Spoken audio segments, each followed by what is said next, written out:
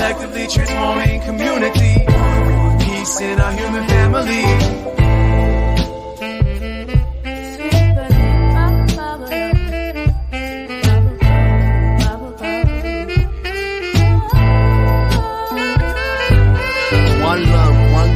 As above, so below. Feel the pain in my soul. The red pill dissolved.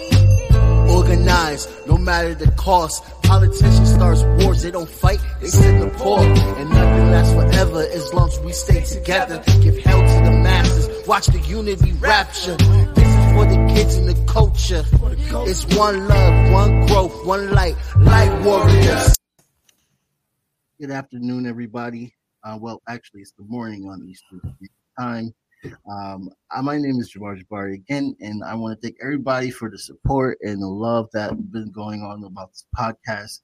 And I will have another great, awesome guest who used to be a part of TED Talk in 2017. Mm-hmm. Yes, they are also an editor, and they edit for a platform called Miss Muslim for Muslim women. This is a great interview, and I hope you guys definitely enjoy this. So if you could just introduce yourself, Jenna. Thank you so much for coming on. Yeah, thank you so much for having me. Hi everyone, my name is Janan Matari. Janan, I said Janan. Yes. Yeah. Sorry. No worries. I always give I give people like the first try to see where they're at with it, and then sometimes I have to correct it, but it's no worries. So like Jamar was saying, I founded a website for Muslim and minority women called Miss Muslim. I also founded a PR agency called Zaytoon Publicity, which is focused on representing Indigenous and minority brands and founders and artists. So we got some cool stuff going on. That's freaking awesome. Thank you. Especially on the standpoint of me discovering my path of understanding that I am also Indigenous on my grandmother's side, and we're like related to like 4 different tribes I'm starting to learn about. That's and awesome. The reputation is so important, and I'm so happy that you're doing stuff like this, especially being Palestinian, and you're also Brazilian as well too, right? I am. Yeah, I got a little bit of Brazilian in there. Yes, that's it's just awesome. Like, biracial is something that a lot of people have struggled with or biracial, mm-hmm. And it's great to see a lot of leaders that can give a strong example of how to just coexist within you and stuff like that. How did you like what let's take it back to the beginning. How did you knew this was a path? What inspired you to be a part of this path and telling these people stories and standing in solidarity? I think it was my own experience growing up as, an Arab, Latina, Muslim woman in like a very white suburb of New Jersey.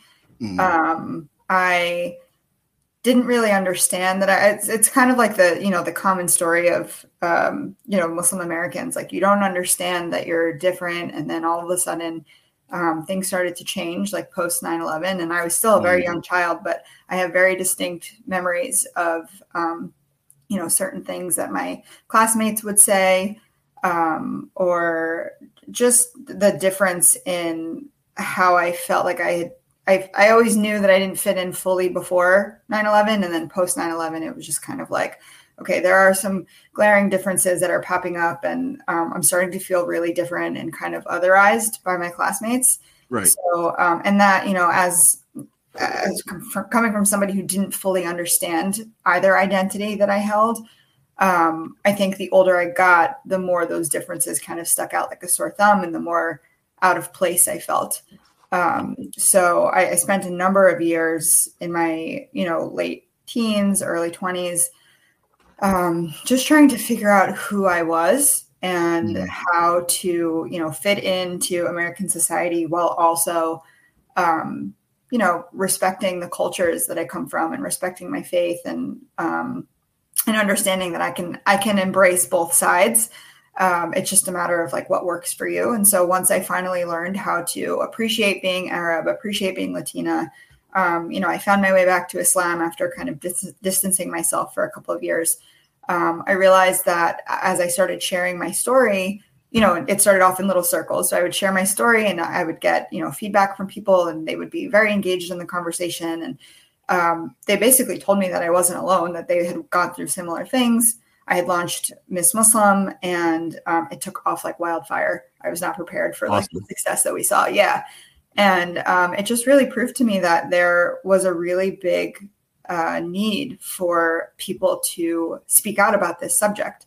And you don't have to be, I'm again, Arab, Latina, Muslim identity. You don't have to be of those backgrounds to feel like you've been otherized. Right. And, I got so much feedback from people in other communities that really, they said my message resonated with them, and they felt the struggles that I had gone through. And it was nice to hear that, somebody had made it out the other side. And so that just kind of gave me the encouragement that I needed to keep going and to make this like my little niche. Have you seen within your story of telling your story, have you seen so much mindsets being changed? Because I know when you talk about what happened, the stigma on 9/11, and me, myself, I got into activism just being inspired about the Muslim movement, especially under Malcolm X's teachings. As a young kid, I didn't really notice because, I was a babe when 9/11 happened. I was in third grade. You're close to my age, right? You're like 20. Yeah, 29. I'm like 2 years older than you. I was in fifth grade. Right. So just seeing that and seeing just the Islamophobia that rose to a great height in this country. Do you have any like stories of people who mindsets you change just off knowing you and knowing the work that you do and what you stand for? Yeah. I mean, I've connected with some amazing people over the last, I think I've been doing this for about six or 7 years now. And I, after my TED talk, people were coming up to me of all different backgrounds and talking about how they, I made a joke in my talk about how the first thing that people say to me when they find out that I'm Muslim is, because it's very surprising, apparently, that a Muslim woman looks like me, is, wow. They'll say, tell me everything you know about ISIS. And I'm like, I put this big picture up on the screen behind me, and it was like, ISIS does not equal Islam. And I was like, this is everything I know about ISIS. And so, that's awesome. Yeah. And so, the crowd was laughing, which was great. But afterwards, I just had people that came up to me, and I think they understood how much the Muslim community is impacted by the negative stereotypes that are portrayed in media and the types of stories that you're hearing about Muslims in the media, or people who claim to be Muslim in the media. Where, they said that there were parts, while they might not have been able to resonate with the part about being Muslim in America, there were other things in my talk that got them to listen and to engage and to connect with, that when it came time to talking about being Muslim, they were more open-minded, and they understood finally like how our community has been impacted, and how like, little questions that might be a joke in somebody's mind just can kind of like trigger somebody, or they, it makes us uncomfortable. Or you're putting this unnecessary pressure and expectation on people who are not white Christians to explain everything that there is to know about something that they most likely don't know about. Like, right. You know what I mean? Like, I'm just a normal person. I don't want to go into, the wars and massacres that are happening in the Middle East. Yeah, you don't have to do that. Yeah. Like, I would go to, Christmas parties of, friends at the time. And like every year there would just be people were like lining up to talk politics with me. And I'm like, I'm not a politician. I'm not educated in politics. Like, I have a politicized identity, but it doesn't mean that every single time I'm out in public, this is what I want to talk about. So I think that kind of, these writings that I put out and the speeches that I give, it helps people understand that like they really need to start seeing the BIPOC community as just normal human beings. The expectations for us to educate people. Yeah. Right.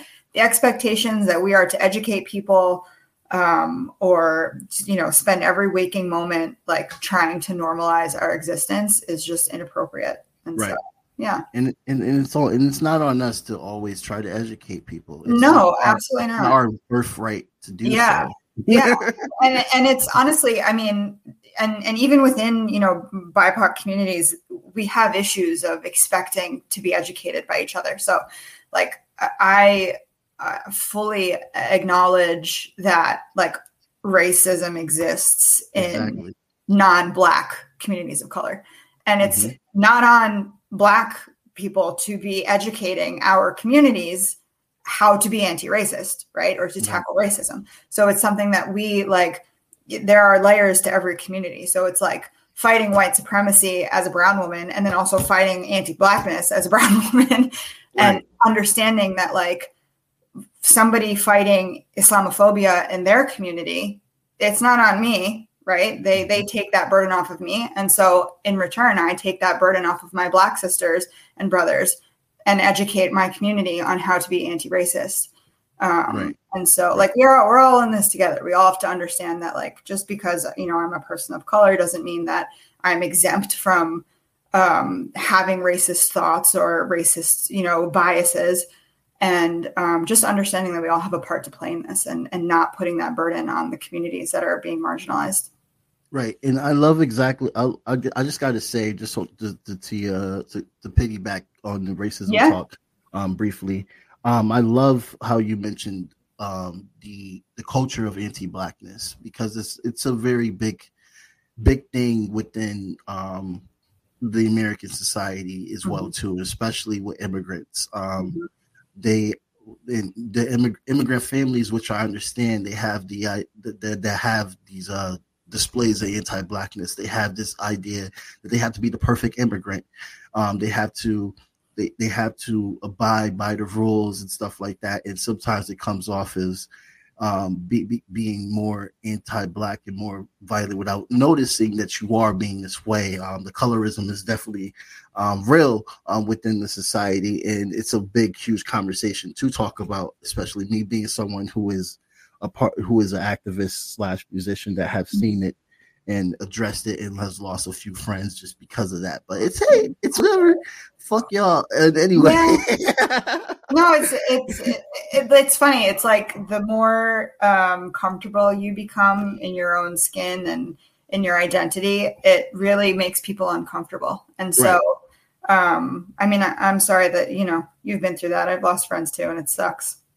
I mean, well, I can only imagine what you are dealing with. There's so much about Brazil and Palestine as being like so many different colors, so diverse. There's Black Palestinians. There's it's very beautiful of how those two countries are formed and stuff. And then the colonialism is another aspect, but it's just understanding that we all have these struggles, and in order for us to get through it, we have to like come together. We can't say that we're not different, and we have to acknowledge our similarities as much as we acknowledge our differences. Okay. I really appreciate talking with you. Do you have like a, so with Miss Muslim, do you have get out of here, Cleo. My cat is bothering me. My dog is barking in the background. Do you have a great story to share? Just to give people like ideas of like what content of like what stories are going on there. For instance, have you heard of Life in My Days? No, I don't think so. It's a nonprofit that I work for that started by Palestinian refugees. Oh, we awesome. have a website, lifemydays.com, where we have people blog and write stories about their experiences, about trauma, all types of things, being homeless, all types of experiences. Do you have like a story that comes to mind whenever you talk about your column? Yeah, I mean, I'm the first to admit that I grew up very privileged, and I am trying to use that privilege to bring stories of others to, the forefront. I share, like when I share my family's, of course, my family has been through hell and back to get me to a place where I was raised with this privilege. And so I honor their stories and I honor their struggle through my writing. And the stories that do well, the ones that are most well received are the stories of, my grandparents and what it took for them to get here to the States. And, both of my families originated in my mother's side and my father's side originated in Palestine. My mother's father is an original 1948 refugee. And so people, they tend to gravitate towards those personal stories of, what it took to get here and to become American. But, my personal experience, again, like I grew up in a very well-to-do town. My parents worked super, super hard to make sure that we didn't have to struggle the way that they did, whether it was financially or, fitting in. Like we very much grew up believing that we were white because it was a way to survive. And if you could blend in, you took advantage of it and you just kind of flew under the radar. So, yeah. Interesting. I love you basically, when you talk, you give a very distinction of like what the climate really is and what the mindset really is. Whiteness is a very big thing within American society. To want to be white is a very important part, which people have. How do I put this? Which people have like tried to make it seem like it's not true. But I remember when I was young, I wanted to go to a white school. I wanted to live in a white society and in a suburban society. I didn't appreciate going to the school that was predominantly Black and Latino. I watched all this TV and news and stuff, and I wanted to mirror the American lifestyle that they were mirroring, and it made me want to hate myself. The self-hate grew. It took a long time to after I left high school for me to start loving myself more and me to start understanding more. And I think those are very, very common stories within people of color that grow up here in the States. Absolutely. I mean, and it seems like everybody is kind of on the same timeline, right? Like we all kind of struggled through middle school and high school, and it wasn't until post-graduation and when you kind of got to broaden your reach and you're meeting all these different types of people. I went to a very diverse school. I graduated from Rutgers. I worked in Manhattan. Rutgers. Yeah. Are you an alumni also? No, but I'm a fan of the okay, cool. Yeah. So, it was a very diverse school, significantly more Arab Muslim population than from where I grew up. And then, I worked in Manhattan for 11 years, and it's one of the most diverse cities in the world. So, like meeting people of other backgrounds who learned how to embrace themselves and appreciate their other cultures while also like understanding that there's a place for them in American society really just helps me along my journey. And there's such a duality in that for listeners that are struggling with what we're talking about right now. There's such a duality and peace in that helps you out so much. Like you're no longer pulling hairs or trying to like adjust your tone as much as whatever crowd you're in. Like, oh, I have to use this voice, or oh, I have to use code switching. Thing. I was talking to my dad about it the other day. Like, when you are biracial or you grow up in a community where you don't fit in, in linguistics there's something called code switching, where you literally change everything about how you speak, what you're saying, and how you present yourself to fit into it. And it all ties back to survival. It all ties back to wanting to make sure that, your body is making sure that it's safe. Your mind is making sure that you're in a safe surrounding. And like kind of just making sure that you, like we were saying before, like fly under the radar so that you don't throw somebody off or make somebody uncomfortable because you're just a little bit different than they are. Right. Exactly. And how old were you when you started realizing, when you started accepting who you were? And I think I was 23. oh, around the same age as I was. Yeah. Okay, cool. Yeah.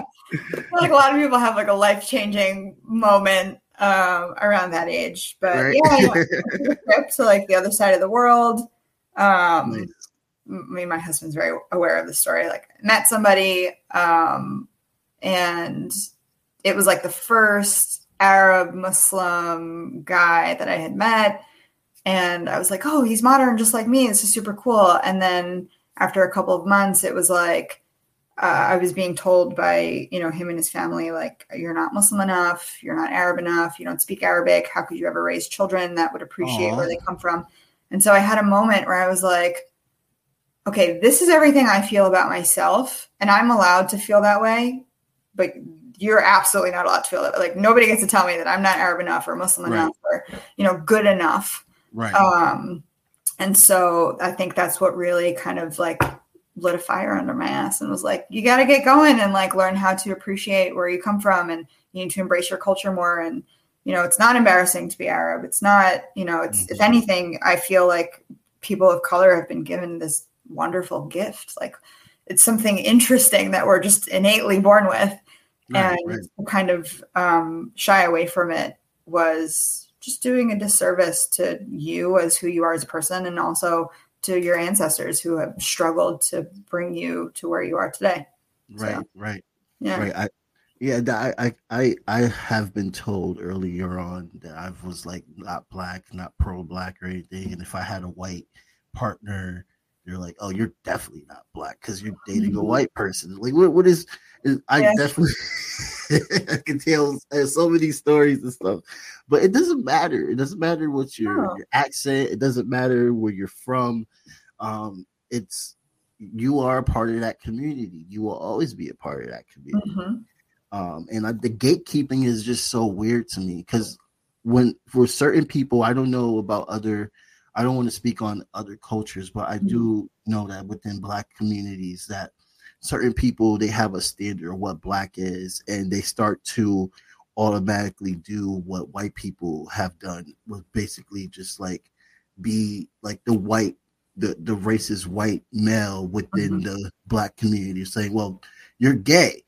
That's not Black.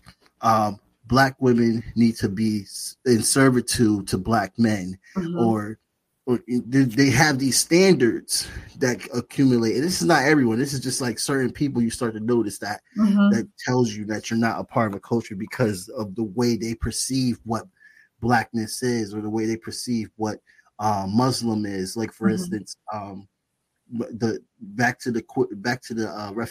Palestinian refugees that I worked for. Well, the board's changed now. It's queer led. We're all either queer or trans, but the original member Ahmed was Muslim, Palestinian, and also trans. They are non-binary, and they had to deal with a lot of flack just for being non-binary. So I noticed that you start seeing that people have a definition of what a culture is, and it's not really that. It's nuance. It's nuance. Yeah, and if you like go back into like the ancestry of indigenous communities, like this whole concept of like, you are a man or you are a woman, you are this, you are this, you are that, you have all these, like, that does not exist in indigenous culture. That was like a colonialist, many times white supremacist like ideology has seeped into our communities. And so a lot of times, like when you talk about gatekeepers, like it's not something that is original or like organic to our communities. This is just proof that like colonialism has come in and totally like warped our idea of what it means to exist, what you have to be like in order to exist safely and freely. And that's it. Like for me, it's really important to always recognize that like that doesn't come from our communities. That comes from white supremacy, colonialism, and a bunch of other shit that other people brought into our communities, just kind of brainwashing people. Yeah, I definitely agree. I Again, you're straightforward. This is dope. You're not really sugarcoating. Some people sugarcoat. No, I don't know. I'm like told to do that. Yeah. That's dope. Like I respect that a lot because I'm kind of that way too, and I feel like I offend people sometimes, and it feels good to know that like there's other people that are also straightforward because that word colonize is a very offensive term to people. A lot of people don't like that shit. Yeah. I've learned to really use that one with confidence over the last few months. And you're right. It pisses people off. But I joke around a lot and I talk about how like what I'm going through right now in terms of like embracing my Palestinian identity and talking about it out loud. Because there's one thing to embrace it. And then there's one thing to get rid of the fear of talking about it publicly. Because there has absolutely been a past of Palestinians, losing jobs and, Do you mind speaking on that a little bit? On like the experience of just being out as a Palestinian within our country? Yeah. I mean, it's obviously no secret that this country is absolutely in support of Israel and both, publicly and monetarily and by, when I first started sharing my family's history, my family had a really hard time with it because my parents grew up in a generation where it was dangerous to be Palestinian for your well-being and your success. Palestinians have lost jobs when speaking out against Israel or just speaking about being Palestinian. Like we were talking about before, we've lost friends. I personally feel like a weight has been lifted off of my shoulders. Like after I left the corporate world and I stopped working for other people because I always felt like every time I spoke about being Palestinian, even if it was just sharing my family's story, like we have just been trained to believe that anything related to Palestine equates to somebody being anti-Semitic or, that they sympathize with terrorists, like a bunch of crazy stereotypes and tied to the Palestinian identity. Yeah. And so I always felt like I kind of, I don't know how to explain it, almost like there's like a boot on your neck. And if you say the wrong thing, or if you're too Palestinian, like whether it's an employer or a school, like they're just waiting to shut down Palestinian activists. And so leaving this space of like, I need to make sure I get a paycheck that's steady from other companies. And I can't, like, I didn't at the time have enough trust in myself to be able to say, okay, I'm really going to become an entrepreneur now. And I'm going to make sure that like I make my own money.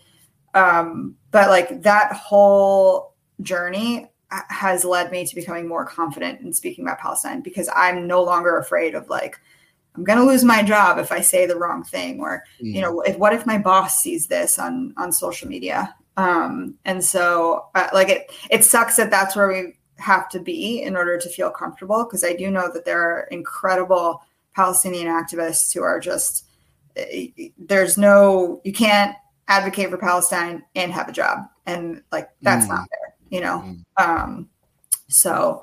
Do you see a cultural change within now? Like, do you see more support for Palestinians now than there was when we were growing up? Absolutely. I do. I mean, for starters, people know where Palestine is now. Like that was a big thing when I was growing up. Was like, I'd say I was Palestinian, and they'd be like, "Oh, you're Pakistani?" I'm like, no, like it's totally different region, and like totally different like looking people. I don't. So don't worry, it took them a while to learn that Africa was a continent and not a country. Not a country, yeah. I mean, but that's the education system that we have here, right? That's what, like, we don't bother to teach people about anything that isn't American history or a revised version of American history, and so people just don't learn, and so. Like I'll never forget one of the first presentations that I had given. Sometimes I'll go to classrooms and teach kids about identity. And so the first time I had ever gone to a classroom to speak to kids, I was like, I'm Palestinian. Does anybody know where Palestine is on the map? And Nobody knew what to say. Nobody never heard of it. And then I pulled up like the Google Maps on the teacher's smartboard and I typed in like Jerusalem, Palestine, and it was like, does not exist, came up. And I was like, oh my God, this couldn't have been a more perfect introduction to my lesson. But like, we just, we don't bother to teach people because it's more profitable for, people in power for us to be uneducated or in the dark about where our money is going or, what we're a part of in other areas of the world. So I definitely think that times have changed. Like I said, I have felt so confident in the last few months speaking about Palestine. And I feel like I know that they're coming specifically to my social media platforms to learn about it, which has never happened before. So, and I also absolutely know that is because of Palestinians everywhere, be they living in Palestine under occupation or under siege or in the diaspora, like understanding that we all have this role, like what we were talking about in the beginning. Everybody has a role to play in Palestinian liberation. And just because, I used to think that just because I was not living in Palestine and experiencing this firsthand, that I didn't have a true role in the, Palestinian liberation movement. But I absolutely do. I have a skill. I'm a writer. I'm a speaker. And I can share stories, both of my family's, experience personally or other people's stories if they ask me to share them, or help platform people. And that changes the narrative overseas. And that changes the, people's perspectives on Palestine and Palestinians as a tribe of people. And so all of that together combined, it really has just like moved the needle forward. And we're absolutely seeing changes. The headlines that we're seeing are starting to change in the media. Right. Right. Yeah. Every time I see it, I'm just like, thank God. Yeah. Yeah. So happy when I see that. Yeah. So, I mean, it's important to understand that we are all like, we are all a part of this. We all have a part to play. And so we cannot just leave it to, people who are living under, like I said, occupation or siege. We cannot just throw it all on their shoulders and hope that they stay there and that they never take the rest of our land, Look at, like, for example, South Africa. That's a big example of like how I see the changes coming now. They had to literally like put cameras on everything that was going on. And we had badasses like Winnie Mandela out there doing it and stuff. And, later on her own party betrayed her. But at the end of the day, it showed it took the Band-Aid off the wound, mentorship. I have a lot of mentorship vibes with you. Are you mentoring any young Muslim women? Do you have anybody that you like guide that they to express this knowledge, to share this knowledge out? I mean, I like Miss Muslim was kind of my platform to help women share their stories. So at the time when that was running, I helped train our editors. I would help people with their writing style. I would help people just be more confident, but nothing has ever been like an official mentorship type of status. I definitly still have a little bit of like imposter syndrome when it comes to that kind of stuff. Like that's what you're doing it, right?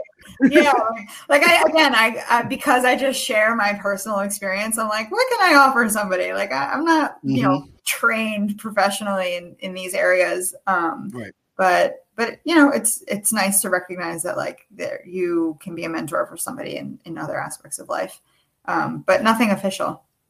Yeah, I can definitely sense a mentorship vibe with you. Like you could definitely do a lot of. If you were a mentor, I could see like you could do a lot of work in that. I appreciate that. Thank you. Well, I'll just want to throw that out there.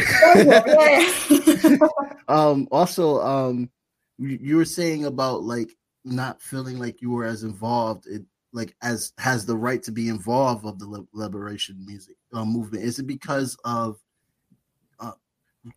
just two questions on this. Is it because of where you grew up at, or is it because you felt is it because where you grew up at, and also is it also because you felt that you wasn't as connected since you were here? Like, so it was there a connection part or origin part, and was that a part of the reason why you felt like you wasn't part of it or you shouldn't be a part of it?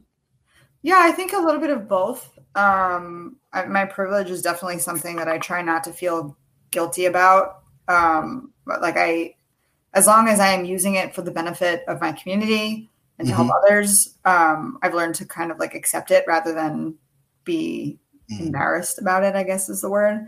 I'm so grateful for it. Like I don't want anybody to misconstrue what I'm saying. Like I have like an overwhelming sense of gratitude that I have grown up the way that I did. But that also kind of makes me feel like maybe it's not my place to speak on certain issues, or, you know, because my family survived what happened to them in 1948 and, you know, in later years, and we came here, that I don't have a right to speak about Palestine. But and you know, like what we were saying before, like I don't speak Arabic well. So I definitely feel like there are still parts of my identity that I need to kind of get in, you know, feel more confident about. But I'm learning to like use all of this to my advantage, and, you know, like I said, use my privilege for good, and understand that like just because there are parts of, you know, being Palestinian that are missing, like not speaking the language or, you know, going back home frequently, it doesn't mean that I'm any less, you know, entitled to speak about my identity or to try and help my people. Have you ever heard of Childish Gambino? Of course. Awesome. You kind of remind me of him. That's an honor. Thank you. Yeah. It's a great positive reminding, because he grew up in a very privileged home, and people have been trying to just tongue assassinate him, Twitter assassinate him when he came out with the "This Is America" song and started really becoming unapologetically black within his content, because they felt that since he was dating an Asian woman, he wasn't a part of it. And since he was born with a silver spoon in his mouth, he wasn't a part of it.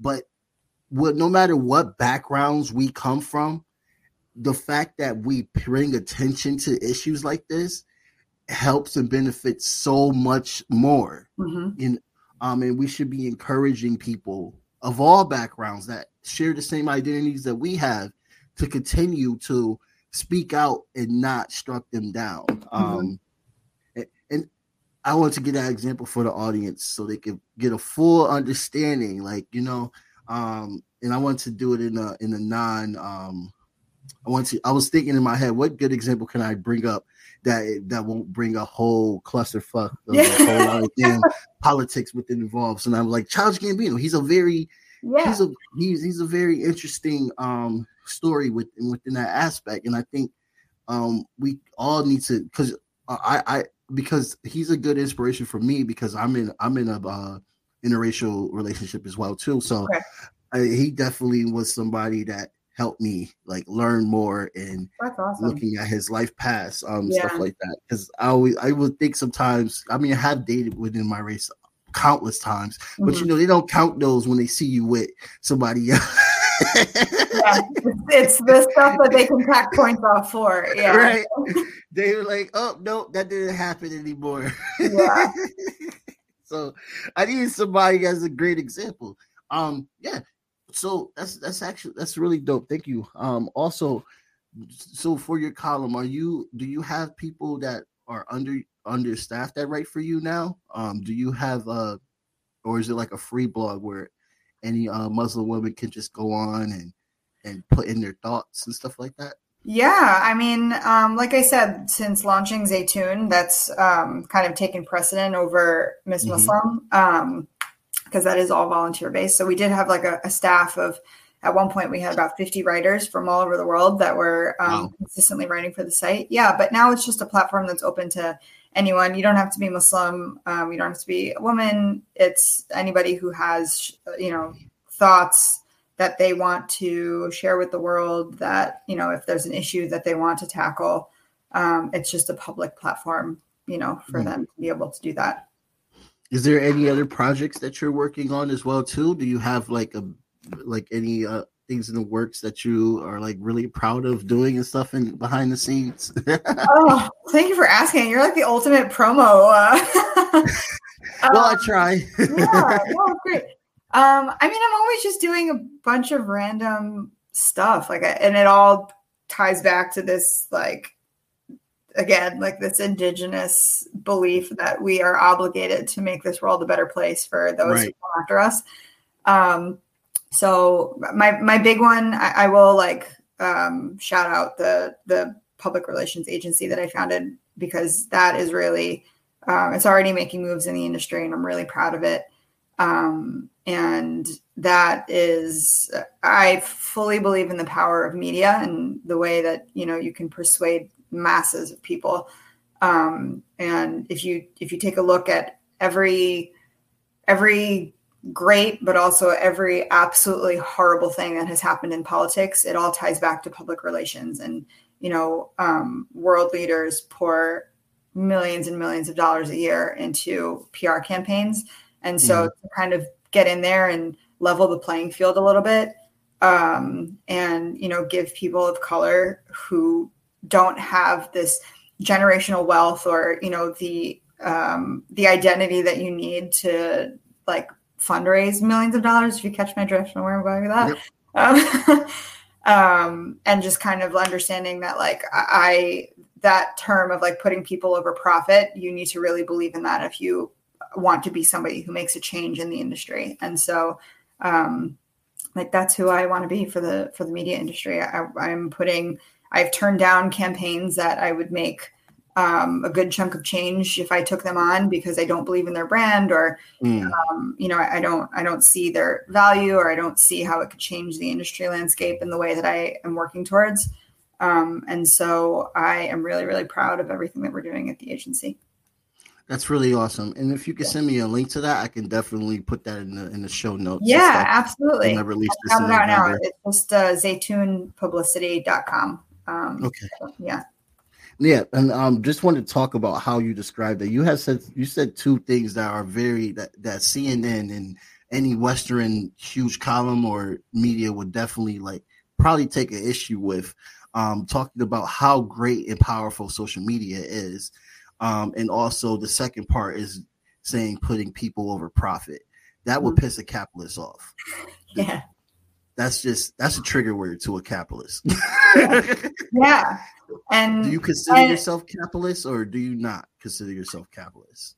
I think if you are profiting in American society, just by nature, you are some sort of capitalist. I mean, there's something I saw something on the internet the other day that was like super funny, but it was like, my grandfather did not cross, 3 oceans and survive a genocide for me to give the finger to capitalism, because at the end of the day, we all came here for it. Right. Mm-hmm. But I think that for as much as I understand that capitalism is essentially the only way to be successful in this country, it's also fucked up a lot of stuff.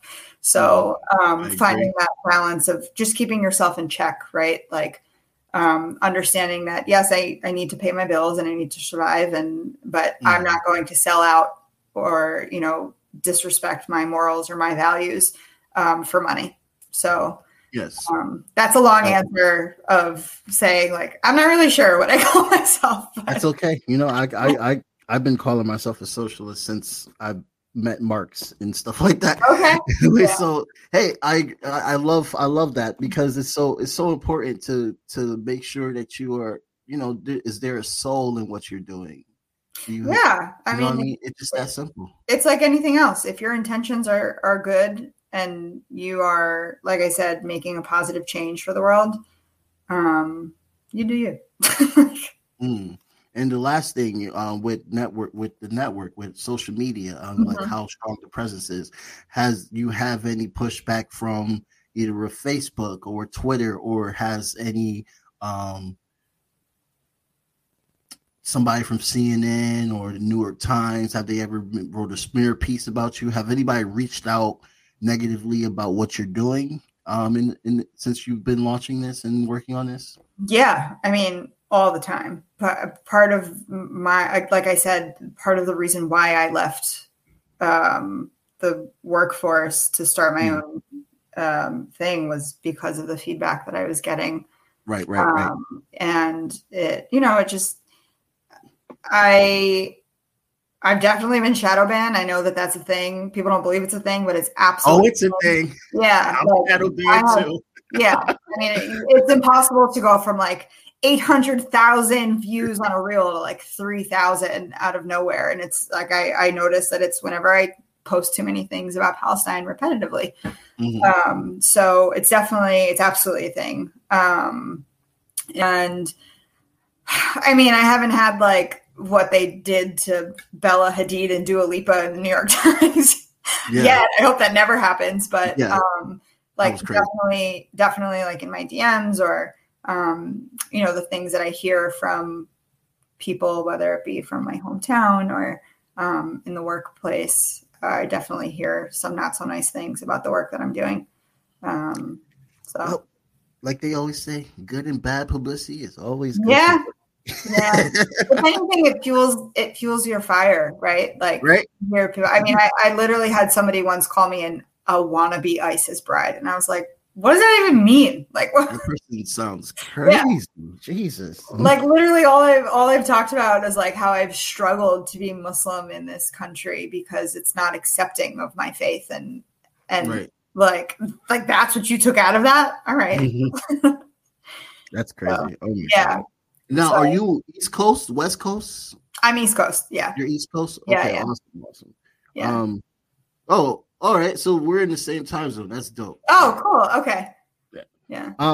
So thank you so much for coming on. And I apologize for being late. Don't apologize, please. It happened. I can't believe I did that. It's okay. I was honored to be on here. This was a really fun talk. And, it's nice to like have a conversation with somebody who's real and, doesn't bullshit or beat around the bush and just wants to talk about the hard stuff. So this was really awesome.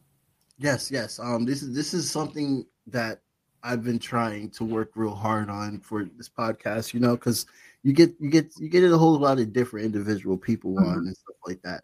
And the most important part that I want to address, because I took some flack for having a COVID interview with a doctor that lost his license, and so he definitely wasn't as okay. He wasn't really on his stuff, so far to say. He had some good factual things, and then he also had some way wacky stuff. Yeah. So I took a lot of flack for that. So I'm trying to be transparent with people. Look, guys, I hear y'all. I'm sorry about that. Like, doctor on, but I want to thank you so much because I always want to talk with. I always want to center the voices of Muslim, Palestinian, especially people on every single season I do, so we can always remember the dialogue has to keep going. And I'm so glad that you returned my message and was down to talk. Thank you so much. You're dope, and I want you to keep doing everything that you're doing. Piss off more people if you want to. Just do whatever the hell you got to do to get your message out. I support you. I definitely would love to have you back on the show another time down the line. Absolutely. And stuff. Thank you so much for everything that you're doing. If you have any like last final words for my audience that you would like to share, definitely. Thank you. You're a really awesome host, and this is great. And I'm always here to support. So thank you for having me on the show. I guess the last thing I'll say is that when it comes to like pissing people off, people with inherent superiority, this feeling of superiority over others, they get pissed off when they see people of color really embracing their power, and you are seen as a threat. So if anything, take it as a compliment. To keep pushing forward and, to keep learning about yourself and your lineage and honoring your ancestors and doing what needs to be done to, like I said before, level the playing field and uplift, voices of color doing good work for your community. So keep pissing people off. Thank you. And it's Janane Matari. Janane Matari, yep. Awesome. Thank you so much, Janane, and have a very good day. You too. Take care. Bye. Collectively transforming community, peace in our human family, volume of unity, divine light shining individually, collectively transforming community, peace in our human family.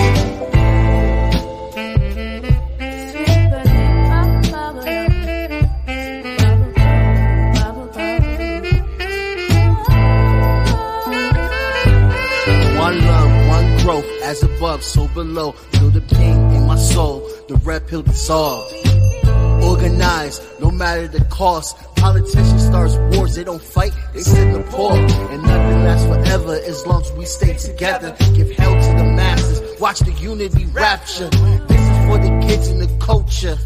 It's one love, one growth, one light, light warriors.